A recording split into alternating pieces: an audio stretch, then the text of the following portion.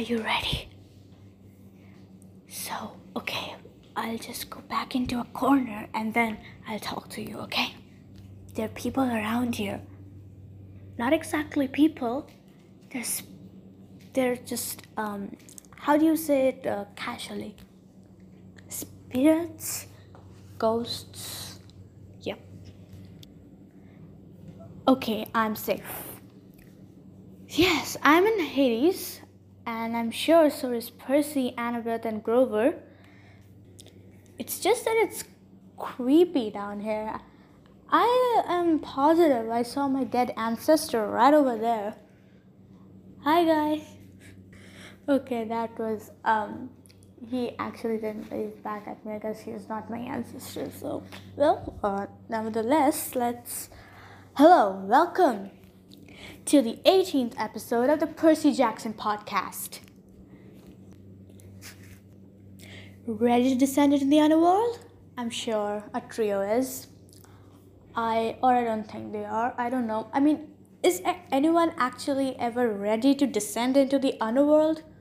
Yes, if you die, that's another thing. But, voluntarily going there, that's hell of a thing.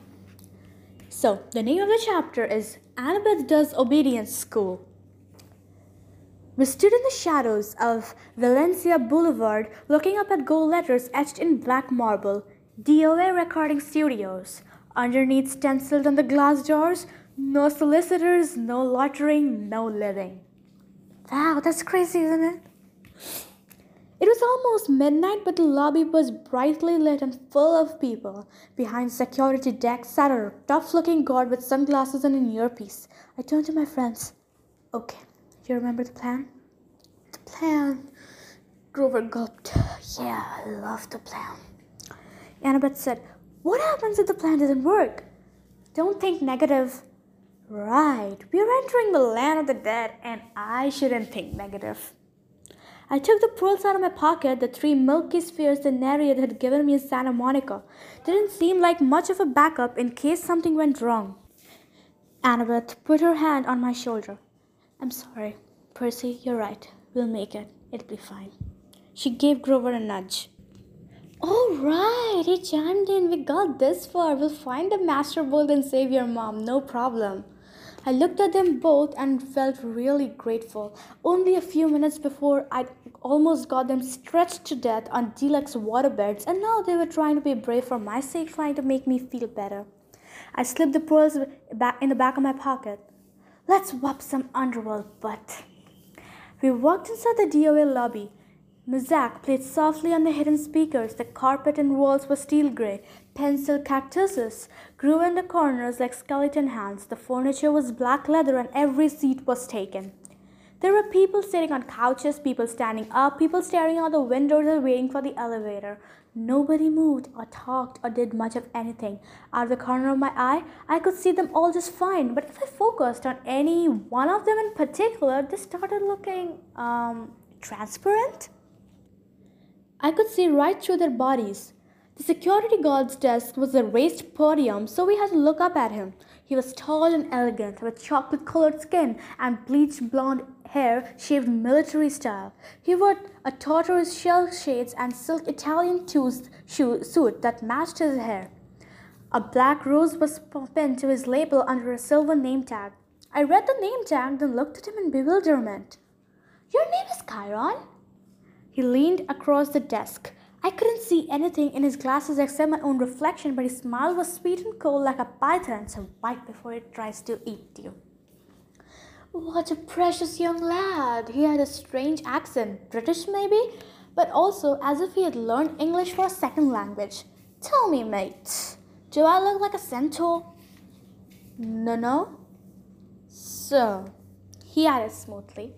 So, I said. He pinched the name tag and ran his finger under the letters. Can you read this, maid? It said Charon. Say it with me.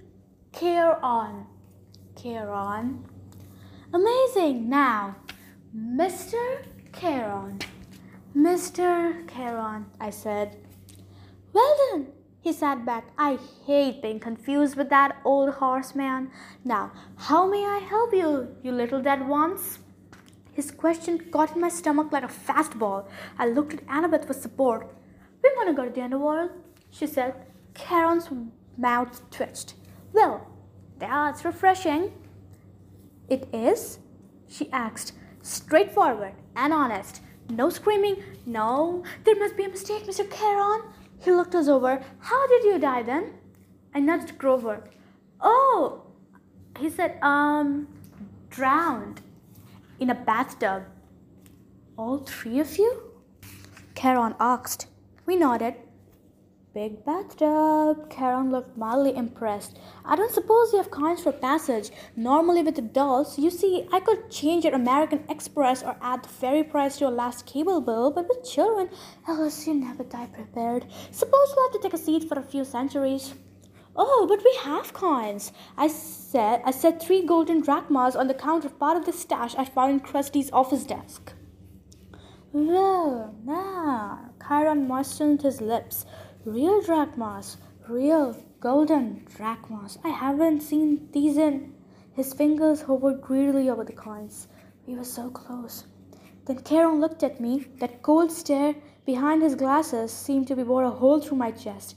Here now, he said, you couldn't read my name correctly. Are you dyslexic, lad? No, I said. I'm dead. Charon leaned forward and took a sniff. You're not dead. I should have known. You're a godling. We have to get to the Underworld, I insisted. Charon made a growling noise deep in his throat. Immediately, all the people in the waiting room got up and started pacing, agitated, lighting cigarettes, running hands through their hair, checking their wristwatches. Leave while you can, Chiron told us.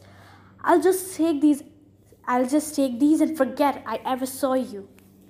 He started to go for the coins, but I snatched them back. No service, no tip. I tried to sound braver than I felt. Charon growled again, a deep, blood-chilling sound. The spirits of the dead started pounding on the elevator doors. It's a shame, too, I sighed. We had more to offer. I held up the entire bag from Krusty's stash. I took out a fistful of drachmas and let the coins spill through my fingers. Charon's growl changed into something more like a lion's roar. Do you think I can be bought, godling? Just out of curiosity. How much do you got there? A lot, I said. I bet Hades doesn't pay you well enough for such hard work. Oh, you don't know the half of it. How would you like to babysit all these spirits all day? Always, please don't let me be dead, or please let me cross for free. I haven't had a pay raise in 3,000 years. Do you imagine suits like this come cheap? You deserve better, I agreed. A little appreciation, respect, good pay. With each word, I stacked another gold coin on the counter. Charon glanced down at his silk Italian jacket as if imagining him in something even better. I must say, lad, you're making some sense now, just a little. I stacked another few coins. I couldn't mention a pay raise while I'm talking to Hades. He sighed. The boat's almost full anyway. I might as well add you 3 and be off. He stood, scooped up our money, and said, come along. We pushed through the crowd of waiting spirits who started grabbing at our clothes like the wind, their voices whispering I couldn't make out. Charon shoved them out of the way, grumbling freeloaders. He escorted us into the elevator, which was already crowded with souls of the dead, each one holding a green boarding pass. Charon grabbed 2 spirits who were trying to get on with us and pushed them back into the lobby. Right. No one get any ideas while I'm gone, he announced to the waiting room. And if anyone moves the dial of my easy listening station again, I'll make sure you're here for another 1,000 years. You understand? He shut the doors. He put a keycard into a slot in the elevator panel and we started to descend. What happens to the spirits waiting in the lobby? Annabeth asked. Nothing, Charon said. For how long? Forever? Or until I'm feeling generous? Oh, she said, that's fair. Charon raised an eyebrow. Whoever said that was fair, young miss? Wait until it's your turn. You'll die soon enough. where you're going. We'll get her alive. I said, huh. I got a sudden dizzy feeling. We weren't going down anymore, but forward. The air turned misty. Spirits around me started changing shape. Their modern clothes flickered, turning into grey hooded robes. The floor of the elevator began swaying. I blinked hard. When I opened my eyes, Charon's creamy Italian suit had been replaced by a long black robe. His tortoise-shell glasses was gone. Where his eyes should have been were empty sockets like Ares's, except Charon's were totally dark, full of night and death and despair. He saw me looking and said, "Well, nothing," I managed. I thought he was grinning, but that wasn't it. The flesh of his face was becoming transparent, letting me see straight through his skull. The floor kept swaying. Grover said, "I think I'm getting seasick." When I blinked again, the elevator wasn't an elevator anymore. We were standing on a wooden barge. Charon was pulling us across a dark, oily river swirling with bones, dead fish, and other stranger things. Plastic dolls, crushed carnations, soggy diplomas with gilt edges. "The river sticks," Annabeth murmured. "It's so polluted." Charon said, "For thousands of years, you humans have been throwing in everything as you come across. Hopes, dreams, wishes that never came true. Irresponsible waste management, if you ask me." Mist curled up the filthy water. Above us, almost lost in the gloom, was a ceiling of stalactites. Ahead, the far shore glimmered with greenish light, the color of poison. Panic closed up my throat. What was I doing here? These people around me, they were dead. Annabeth grabbed hold of my hand. Under normal circumstances, this would have embarrassed me, but I understood how she felt. She wanted reassurance that somebody else was alive on this boat. I found myself muttering a prayer, though I wasn't quite sure who was I praying to. Down here, only one God mattered, and he was the one I had come to confront. The shoreline of the Underworld came into view. Craggy rocks and black volcanic sand stretched inland about 50 meters to the base of a high stone wall, which marched off in either direction as far as we could see. A sound came from somewhere nearby in the green gloom, echoing of the stones, the howl of a large animal.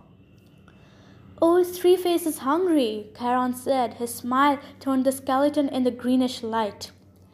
"Bad luck for you, godlings."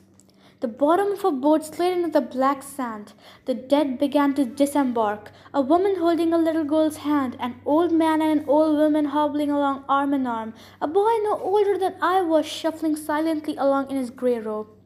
Charon said, "I'd wish you luck, mate, but there isn't any down here, mind you. Don't forget to mention my pay raise." He counted our golden coins into his pouch, then took up his pole. He warbled something sounded like a Barry Manilow song as he ferried the empty barge back across the river.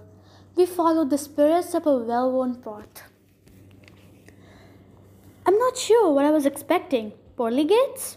Or a big back portcullis or something. But the entrance to the Underworld looked like a cross between airport security and the Jersey Turnpike.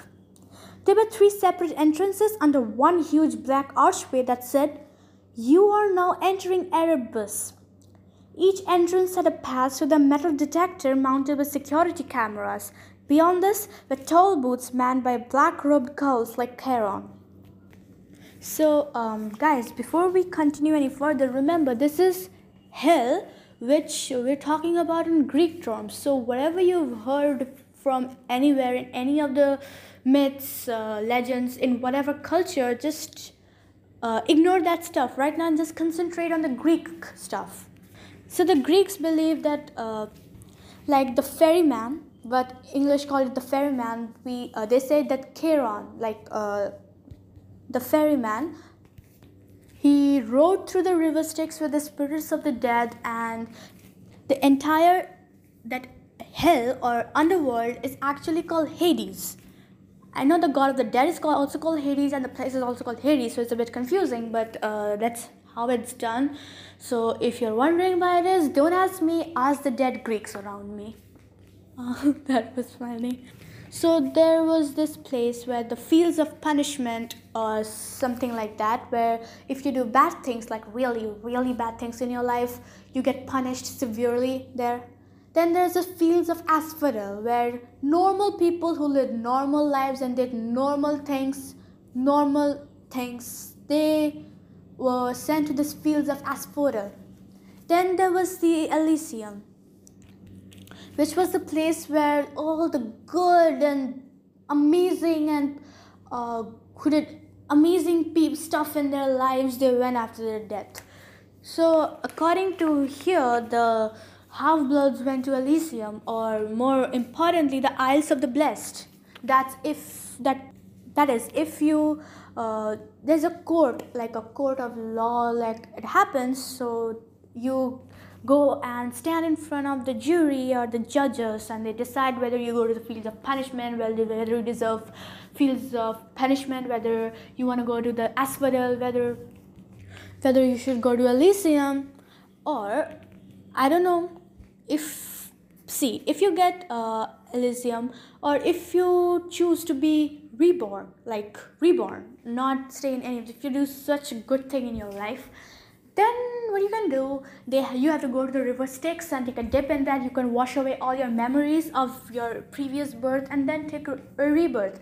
If you achieve Elysium 3 times, like after reborn 3 times and achieve Elysium 3 times, then you get to stay in the Isles of the Blessed, and it's like a 50-star hotel island. I don't know, in Hawaiian 50-star island, if you imagine that way. So remember, it's just Greek myths, or I shouldn't say myths as I'm just talking about this, but it is what it is. So let's just resume. There were 3 separate entrances under one huge black archway that said, "You are now entering Erebus." Each entrance had a pass-through metal detector mounted with security cameras. Beyond this were toll booths manned with black-robed cults like Charon. The howling of the hungry animal was really loud now, but I couldn't see where it was coming from. The 3-headed dark Cerberus, who was supposed to guard Hades' door, was nowhere to be seen.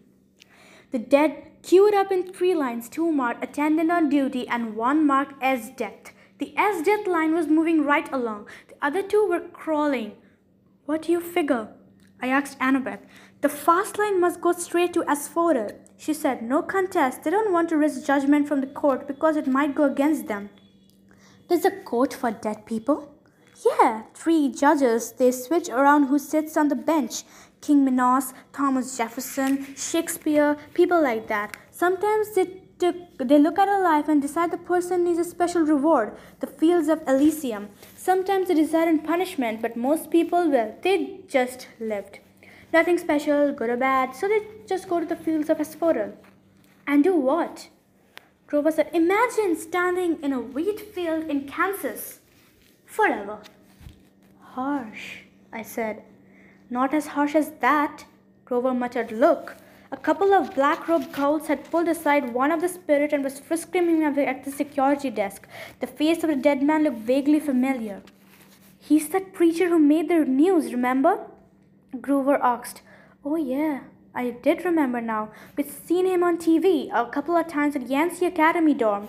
He was this annoying televangelist from upstate New York who'd raised millions of dollars for orphanages and then got caught spending the money on stuff for his mansion like gold-plated toilet seats and an indoor putt-putt golf course. He died in a police chase when his Lamborghini for the Lord went off a cliff."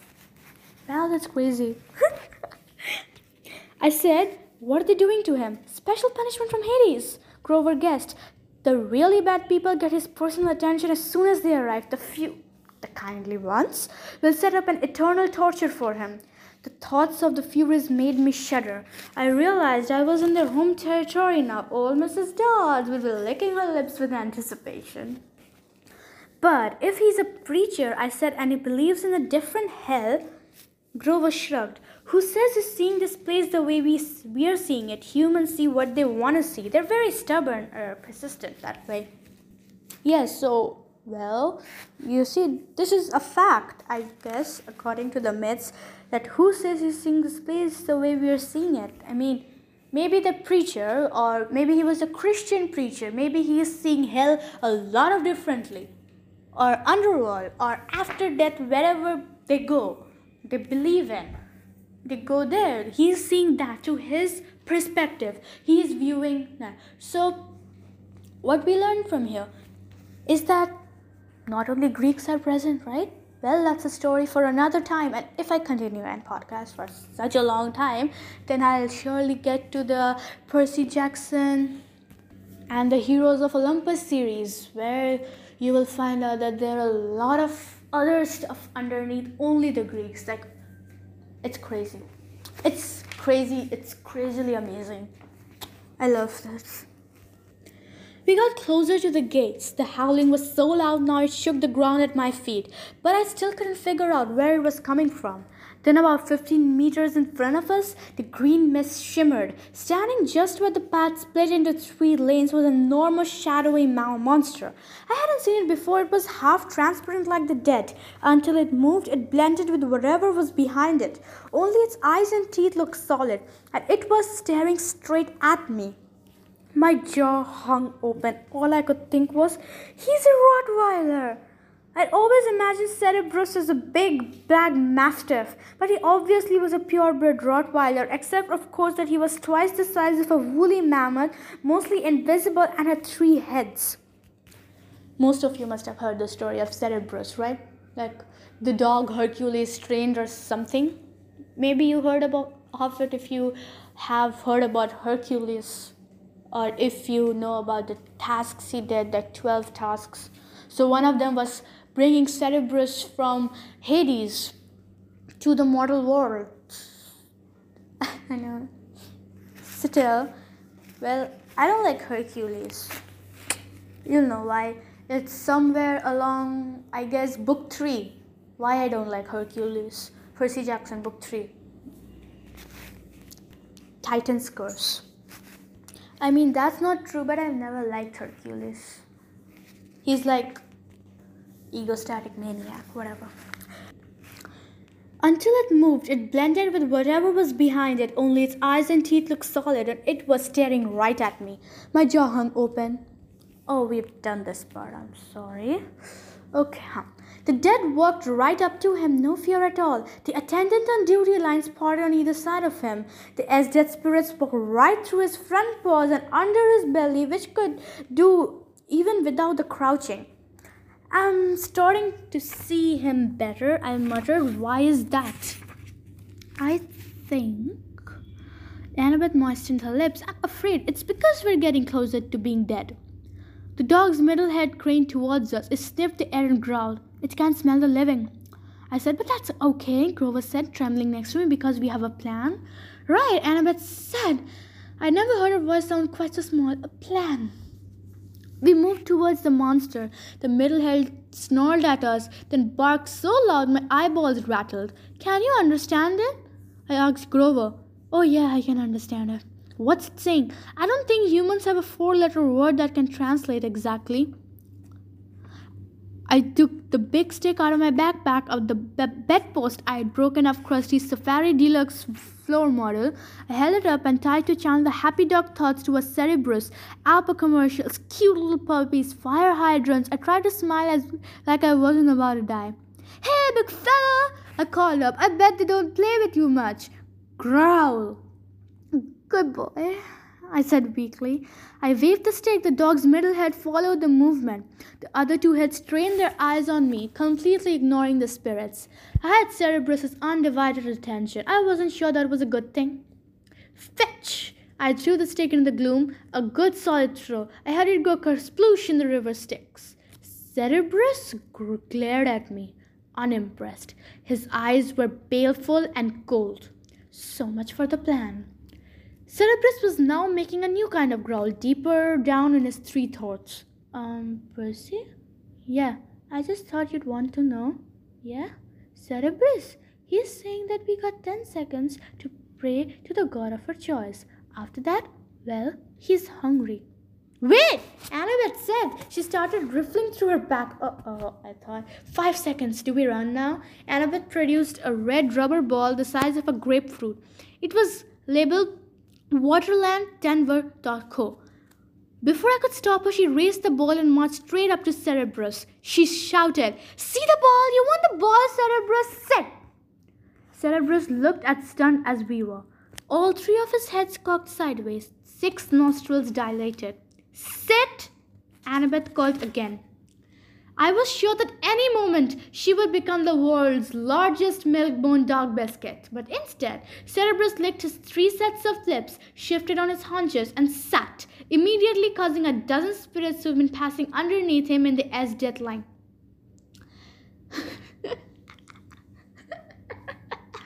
The spirits made muffled hisses as they dissipated like the air let out of tires. Annabeth said, "Good boy." She threw Cerberus the ball. He caught it in the middle mouth. It was barely big enough for him to chew, and the other head started snapping at it the middle, trying to get the new toy. "Drop it," Annabeth ordered. Cerberus's head stopped fighting and looked at her. The ball was wedged between 2 of its teeth like a tiny piece of gum.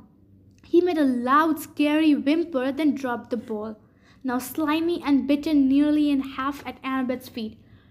"Good boy." She picked up the ball, ignoring the monster's spit all over it. She turned towards us. "Go now. S-death line. It's faster." I said, "But now," she ordered in the same tone she was using on the dog. Grover and I inched forward warily. Cerberus started to growl. "Stay," Annabeth ordered the monster. "If you want the ball, stay." Cerberus whimpered, but stayed where he was. "What about you?" I asked Annabeth as we passed her. "I know what I'm doing, Percy," she muttered. "At least I'm pretty sure." Grover and I walked between the monster's legs. "Please, Annabeth," I prayed, "don't tell him to sit again." We made it through. Cerberus wasn't any less scary looking from the back. Annabeth said, "Good dog." She held up the tattered red ball and probably came to the same conclusion I did. If she rewarded Cerberus, there'd be nothing left for another trick. She threw the ball anyway. The monster's left mouth immediately snatched it up, only to be attacked by the middle head while the right head moaned in protest. While the monster was distracted, Annabeth walked briskly under its belly and joined us at the metal detector. "How did you do that?" I asked her, amazed. "Obedience school," she said breathlessly, and I was surprised to see that there was tears in her eyes. "When I was little at my dad's house, we had a Doberman." "Never mind that," Grover said, tugging at my shirt. "Come on." We were about to bolt through the S-death line when the Cerberus moaned pitifully from all the 3 mouths. Annabeth stopped. She turned to face the dog, which had done a 180 to look at us. Cerberus panted expectantly, the tiny red ball in pieces in a puddle of drool at his feet. "Good boy," Annabeth said, but her voice sounded melancholy and uncertain. The monster's head turned sideways as if worried about her. "I'll bring you another ball soon," Annabeth promised faintly. "Would you like that?" The monster whimpered. I didn't speak dog to know Cerberus was still waiting for the ball. "Good dog. I'll come and visit you soon. I promise." Annabeth turned toward "Let's go." Grover and I pushed the metal detector, which immediately screamed and started flashing red lights. "Unauthorized possessions! Magic detected!" Cerberus started to bark. We burst through the S-death gate, which started even more alarms blaring, and raced into the Underworld. A few minutes later, we were hiding, out of breath, in the rotten trunk of an immense black tree as security guards scuttled past, yelling for backup from the Furies. Grover murmured, "Well, Percy, what have we learned today? The 3-headed dogs prefer red balls over sticks?" "No," Grover told me. "We've learned that your plans really, really bite." I wasn't sure about that. I thought maybe Annabeth and I both had the right idea. Even here in the Underworld, everybody, even monsters, needed a little attention once in a while. I thought about that as we waited for the girls to pass. I intended not to see Annabeth wipe a tear from her cheek as she listened to the mournful kneeling of Cerberus in the distance, longing for his new friend. Wow, it was emotional at the end. Yeah. Wow, I can feel goosebumps. Annabeth made a new friend, even it's with the monster dog, but still, she's a good person. She really is. I really like Annabeth. Well, and Percy likes her. Well, that's a story for another time. But yeah, Annabeth has to go through a lot of trouble, drama, throughout literally throughout the epic series, like all the series of the Percy Jackson fandom, like every book, she is like, okay, so that's enough for today. We'll see each other or hear each other, or one time it's a monotone, but we'll meet next Thursday, where we learn that Percy is actually wrong with Hades not taking the lightning bolt. It because they sort of the truth, because you won't believe that we find the lightning bolt in the next chapter, and where we find it. That's the most amazing thing. Okay? See you next episode. Thank you.